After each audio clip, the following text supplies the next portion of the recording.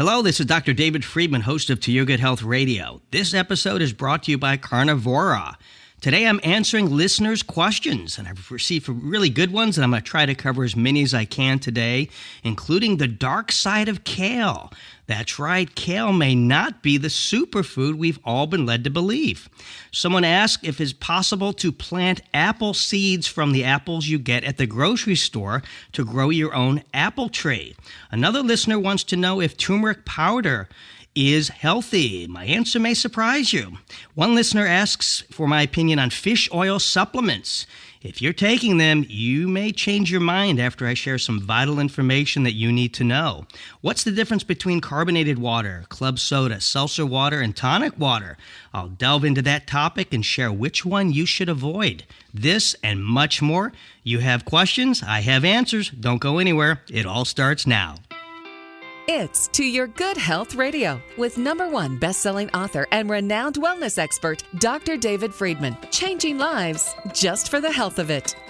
Hello, everybody, and thanks for all the questions you've sent in through email and on social media. Remember, if I answer your question on the air, I'll send you a signed copy of my #1 best-selling book, Food Sanity: How to Eat in a World of Fads and Fiction. And I'll include my best-selling audiobook, America's Unbalanced Diet. If you have any health-related questions or comments, you can reach me at askthedoctor@toyourgoodhealthradio.com. You can also submit your question on the Food Sanity Forum on Facebook. If you're not a member of this Facebook group, come be part of my culinary conundrum circle of friends. You'll get daily food news you can use and a few healthy laughs along the way. Just search for Food Sanity Forum on Facebook. Okay, let's get started. Our first question comes from Sabrina Duncan from Salem, Oregon. Dear Dr. Friedman, I'm a longtime listener and love your show. I've heard some of your guests say how healthy kale is, helping everything from cancer to extending life. But every time I add kale to a salad, I just don't feel good after. I get bloated and have a stomach ache. Am I missing out by not eating kale? Is there a better way I should eat it? Thanks for the question, Sabrina. Yes, there are many experts. I've had them on the show, and they tout that kale is the king of all food. And this may come as a shock to many of you, but kale is not the super nutritional powerhouse people believe. Research conducted at William Patterson University in New Jersey analyzed 47 types of produce for 17 vital nutrients. And what they did is they ranked them based on their nutrition density scores. They compared all the basic minerals and vitamins, including calcium, potassium, vitamins A, B, D, and E. And with a perfect score being 100, kale only came in at 49. Now, to give you some comparisons, chard came in at a score of 89 out of 100. Spinach was 86. Leaf lettuce got a score of 71. Romaine lettuce, 63. And collard greens came in at 62. Again, kale only came in at 49 out of 100. But it didn't come in last place. That honor goes to iceberg lettuce, which got a score of 18 out of 100. That said, kale is not the super green we've all been led to believe. In addition, eating raw kale can actually be harmful to the gut. It contains an abrasive exterior that kind of acts like a sandpaper as it moves through the colon. So if you have gut issues like irritable bowel, ulcerative colitis, or Crohn's disease, kale can actually be quite destructive. Kale has been actually shown to adversely affect the thyroid gland as well. It contains compounds called progoitrin, which can interfere with thyroid hormone synthesis and basically block out iodine that your thyroid needs to function. Eating too much raw kale can lead to hormonal irregularities, blood sugar issues, weight, and overall metabolic health problems. Another thing to consider is pesticide content. The Environmental Working Group did an analysis of the foods that are most contaminated with pesticides, and guess what was top of the list? Kale. In fact, kale has the highest pesticide residues compared to nearly all other produce found at supermarket shelves in the United States. Also, 60% of the kale samples tested positive for dactyl, which is listed as a Group C human carcinogen according to the National Library of Medicine. That means it may cause cancer, not the superfood we've been led to believe. Kale also contains a sugar called raffinose, which is hard for us to break down. We lack the enzyme to digest this sugar, and after it passes through, it gets to the large intestine still intact. And what happens is from there it ferments by our gut bacteria, and this can cause methane and carbon dioxide buildup, which could be another reason. You mentioned you experience bloating and gas. That could be the reason after you consume kale. Many people add kale to their smoothies every day, and that's actually not a good idea. Raw kale contains oxalic acid, which binds the minerals such as calcium, magnesium in the body, and what that does is it causes them to crystallize, and these crystals can damage tissues, cause inflammation in the body, and kidney stones. So a daily dose of raw kale in your smoothie isn't the best idea. But if you absolutely feel you just got to have kale in your diet, you're better off eating it cooked than you are raw. And be sure to clean your kale and get rid of the pesticides and that harsh external residue. The best way to do this is to get some warm water, squeeze in a little lemon, and then soak all the kale leaves for about 10 minutes. Then you want to use a veggie brush on each piece. And this is going to remove a lot of the fibrous exterior and those pesticides. Then you want to dump the kale into the colander and thoroughly rinse the leaves with cold water. All right, let me say for the record, I'm not saying kale doesn't have healthful benefits. I'm not anti-kale. While it doesn't offer the nutrition that other greens do, having kale occasionally is not a bad thing. Okay, our next question comes from Charlena Minder from Huntington Beach, California. She posted her question on the Food Sanity Forum. Charlena asks, will the seeds of an apple grow and produce? How about everybody and about how everyone saves avocado seeds to grow too? Will they actually produce? Great question, Charlene. The first one about apples. Unfortunately, it's not possible to take the seeds from an apple you get at the store, plant them, and grow trees that yield the same type of apples. Most apple trees, they're not self-fertile. That means they need a different apple tree blooming nearby at the same time to pollinate the blossoms to become the fruit. For example, if you had a Honeycrisp apple tree, for example, you would need a different apple variety, like a Gala apple tree that's nearby, so it would pollinate. And thanks to bees and the wind, the male flower from one tree will pollinate the female parts of the flowers of the other tree. So the best way to propagate apples is through something called grafting. And this is when you make a special cut on the rootstock tree and a branch from the desired variety is placed into the cut. And the tree will grow up then to produce apples from that grafted variety. As for your question about avocados, yes, you can start avocado trees from pits. I've done it myself using that well-known toothpick and water technique. However, while trees started from pits will produce avocados, grafted trees are going to produce fruit much sooner, and generally they're going to be better quality than those that you start from a pit in your kitchen. Thanks for the question. Next we go to Ann Rutherford from Frederick, Maryland. And let's see, Ann writes, Dr. Friedman, I hope you can help. I always gain weight over the holidays, no matter what I do. It's an annual cycle. I'm diligent the rest of the year, gain it, and then work the next 3 to 6 months getting the weight off. Why? And great question. It's probably, I have a feeling the majority of people listening have the same question. So thanks for asking. From Thanksgiving until January 1st, the average person will gain between 8 and 12 pounds. And there's several factors for this. It starts with Thanksgiving meal. Americans consume an average of 3,250 calories and 170 grams of fat on Thanksgiving Day. Then what happens? We jump right into the Christmas season that next week. And, of course, you got then the holiday snacks and the cookies and the candies, the fattening eggnog and all the other stuff. Even for those that eat healthfully, I'll tell you, it's hard to reject eating that holiday brownie that somebody brings to work. So we eat more junk, and that's the gist there. And another contributing factor is we're sleep deprived, which is quite common during the holidays. And as I share in my book, Food Sanity, A lack of deep restorative sleep can lead to a weight gain. Also, during the holidays, we exercise less. In fact, November and December has the least number of visits to a gym than any other time of the year. And of course, January is the month we see the most gym memberships from people trying to lose all that holiday weight, frustrated like you are. Another thing to consider is stress. The holidays can be a stressful time for a lot of people, and with stress comes an increase in cortisol levels, which produces belly fat. Also in the winter, humans tend to accumulate fat then. It's the body's innate process of trying to keep us warmer. In the hotter months, we sweat more and our body doesn't produce as much fat. So, Ann, my suggestion is to start a food journal from November through February. And sometimes actually when you write down and document what you've eaten and you see all the fats, the sugars, and the carbs on paper or on your cell phone, you're less likely to continue this eating trend. All right, our next question is from Mark Delarado from Myrtle Beach, South Carolina. He asked, Dr. Friedman, a good friend of mine takes turmeric powder.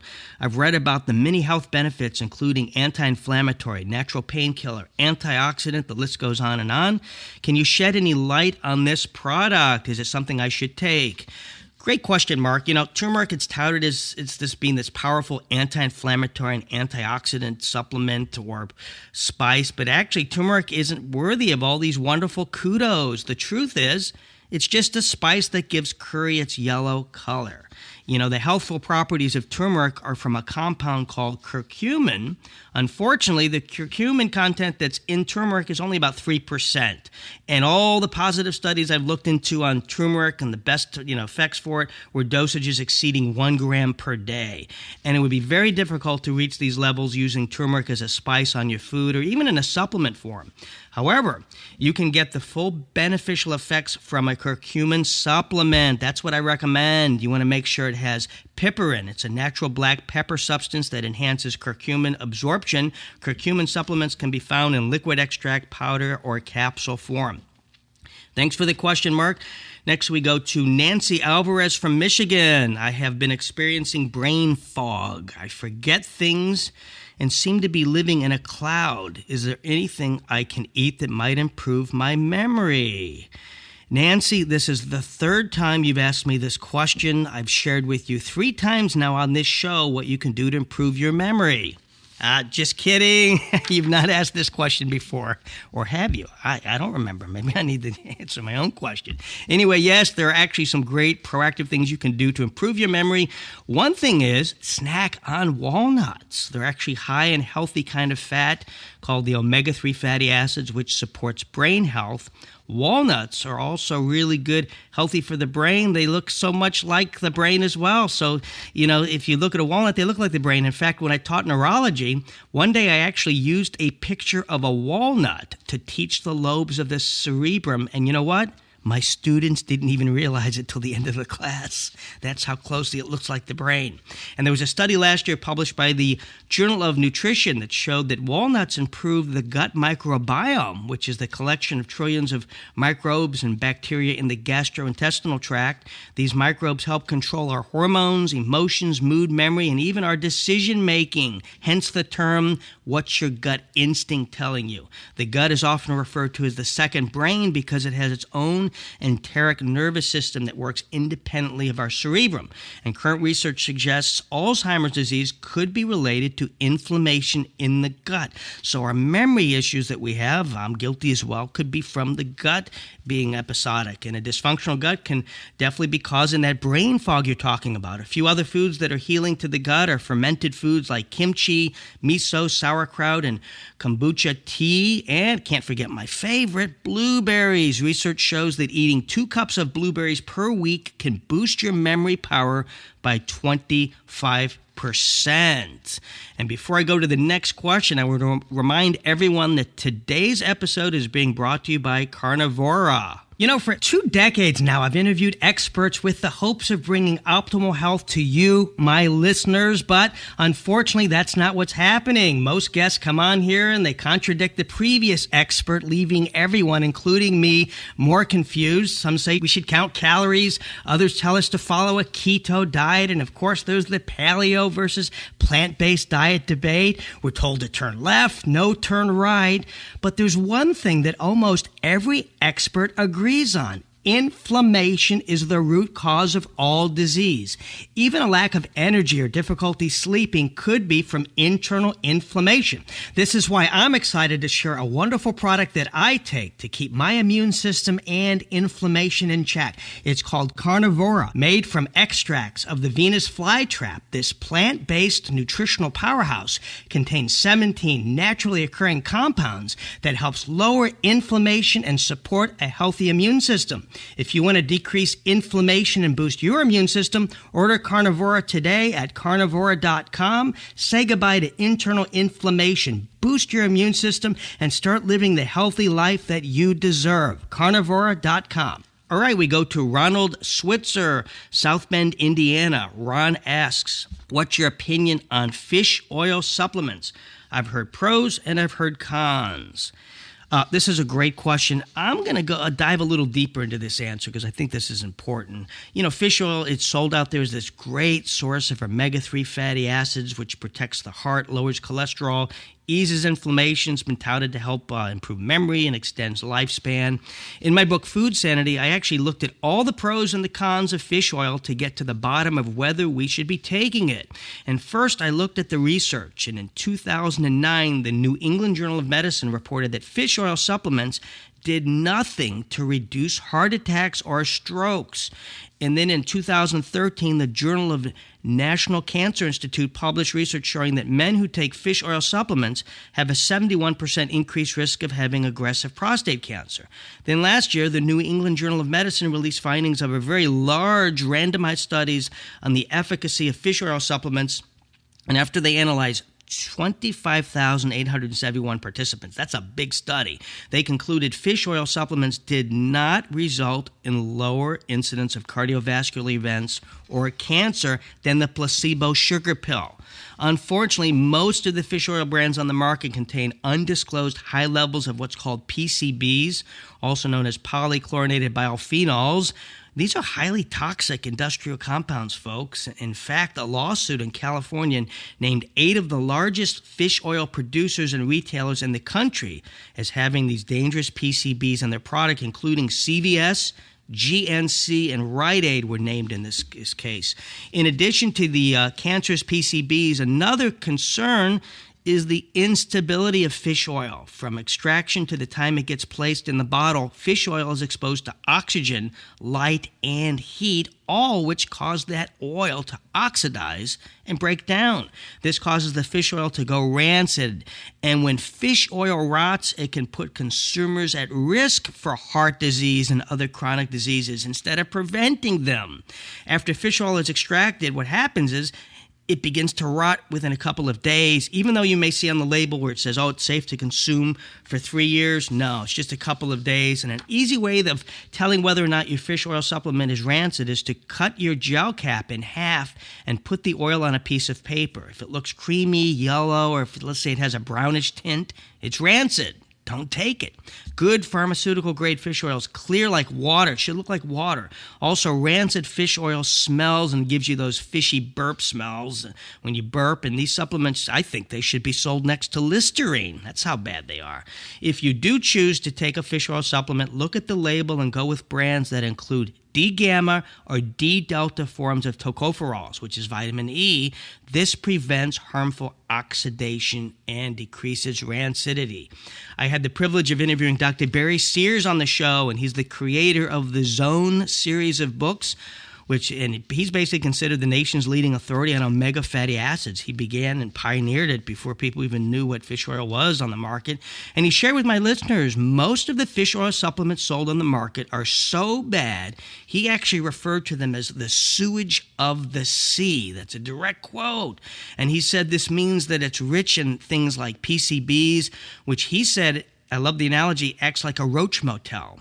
When they check into your body, they don't check out. And fish oil can contain neurotoxins, carcinogens, and endocrine disruptors. Doesn't sound like a great supplement to me. Even though taking a pure high-quality fish oil supplement may have some health benefits, I personally have never taken fish oil, nor have I recommended it to my patients.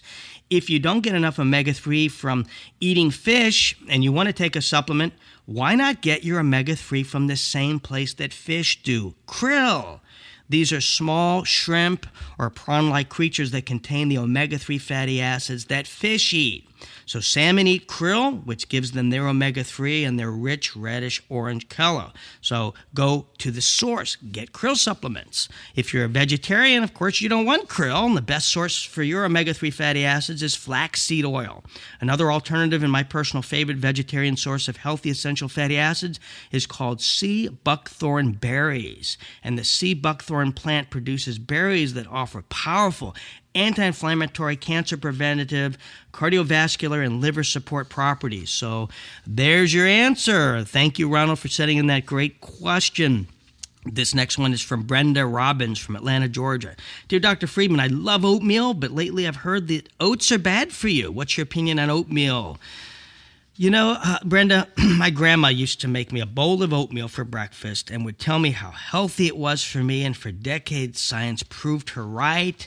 Oats have been shown to help lower cholesterol, balance blood sugar, and reduce the risk of heart attacks. But that all changed when the paleo diet came along, telling us that all grains are bad and unhealthy and you should get off of them because our caveman ancestors didn't eat them, so we shouldn't either. Well, in my book, Food Sanity, I explore forensic evidence on what our ancestors really ate. And spoiler alert, their diet included grains. The University of Utah shared forensic evidence showing remnants of grains between the teeth of cavemen 3.5 million years ago. In fact, their diet was 40% grains. I'm a big fan of steel-cut oatmeal, also known as Irish oatmeal. Don't go with these instant oatmeal brands because they're overly processed, they're pre-cooked, they're dried, then they're rolled, and then they're toasted. Steel-cut oats, because they're the closest to the original grain form, are the healthier option. And don't let this diet trend scare you away from eating this healthful meal. I have steel-cut oatmeal with blueberries for breakfast 3 times a week. Love it. Don't give up your oatmeal. All right, this is from Randy Glassberg, Seattle, Washington. Dr. Friedman, what's the difference between carbonated water, club soda, seltzer water, and tonic water? Oh, great questions. Well, seltzer, club soda, and tonic, pretty much they all fall into the carbonated water category. So that's carbonated water. Of the 3, seltzer is the simplest. It's just basically water that's been infused with carbon dioxide gas to give it its fizz. Club soda's slightly different. In addition to the carbonation, some salt or potassium salts have been added. Tonic water falls more into the soda family because it's often carbonated and sweetened. Tonic water contains about 124 calories per 12-ounce serving. It's about 75% of the calories of a 12-ounce can of Coke. So, out of the carbonated water family, tonic water can be the least healthful. So I wouldn't go with tonic water. And to confuse you even more, you forgot one, there's mineral water. And this form of water is derived from springs that are carbonated by nature. Good stuff. If you enjoy a little fizz, carbonated water, perfectly fine. In fact, I get many of my cola-loving patients off sodas by having them make their own using seltzer water. So, for example, if you're a Sprite lover, squeeze some lime and lemons into your seltzer water with a little bit of monk fruit, a natural sweetener, and guess what? You just made homemade Sprite. It's delicious. For cola lovers, get seltzer water and splash a little bit of prune juice or maybe some date paste and add some monk fruit or stevia, and you've made low-calorie cola. Tastes like cola. Or mix it up a little bit and add some berries. The key is flavoring it for you so you enjoy the beverage and you get your needed daily water. So many people don't drink enough water, and this can lead to all types of health issues like memory loss, fatigue, high blood pressure, constipation, and even makes you more prone to cancer. Water's so important. So whether it has some fizz or not, drink more water, folks. It's important. Rule of thumb is drink half your body weight in ounces. So if someone weighs 150 pounds, they should be drinking 75 ounces of water per day. Cut your body weight in half and drink that in ounces per day. All right, we have time for one more question. This one is from Colleen Osborne from Wilmington, North Carolina. What is your opinion on drinking super green smoothies versus adding liquid chlorophyll to water? Which is more beneficial?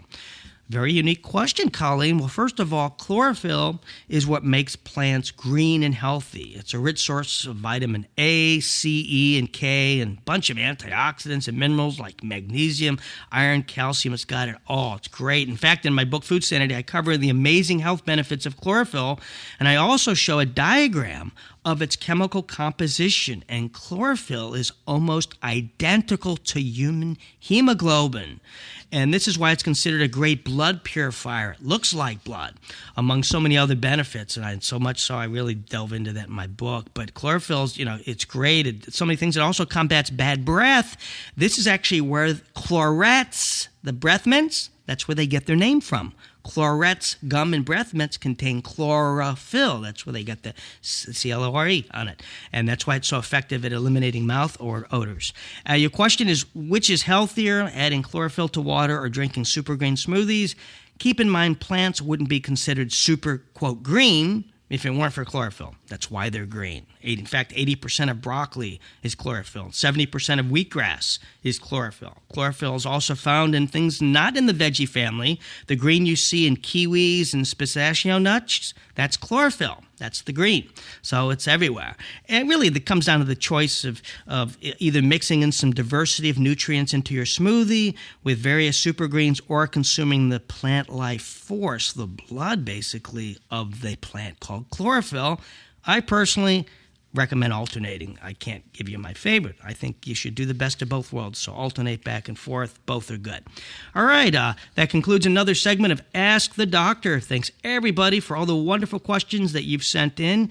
If you have a question that you'd like me to answer, email me at askthedoctor@toyourgoodhealthradio. If I answer yours on the air, I'm going to give you a signed copy of my award-winning #1 best-selling book, Food Sanity, How to Eat in a World of Fads and Fiction. I'll also include my audiobook, America's Unbalanced Diet.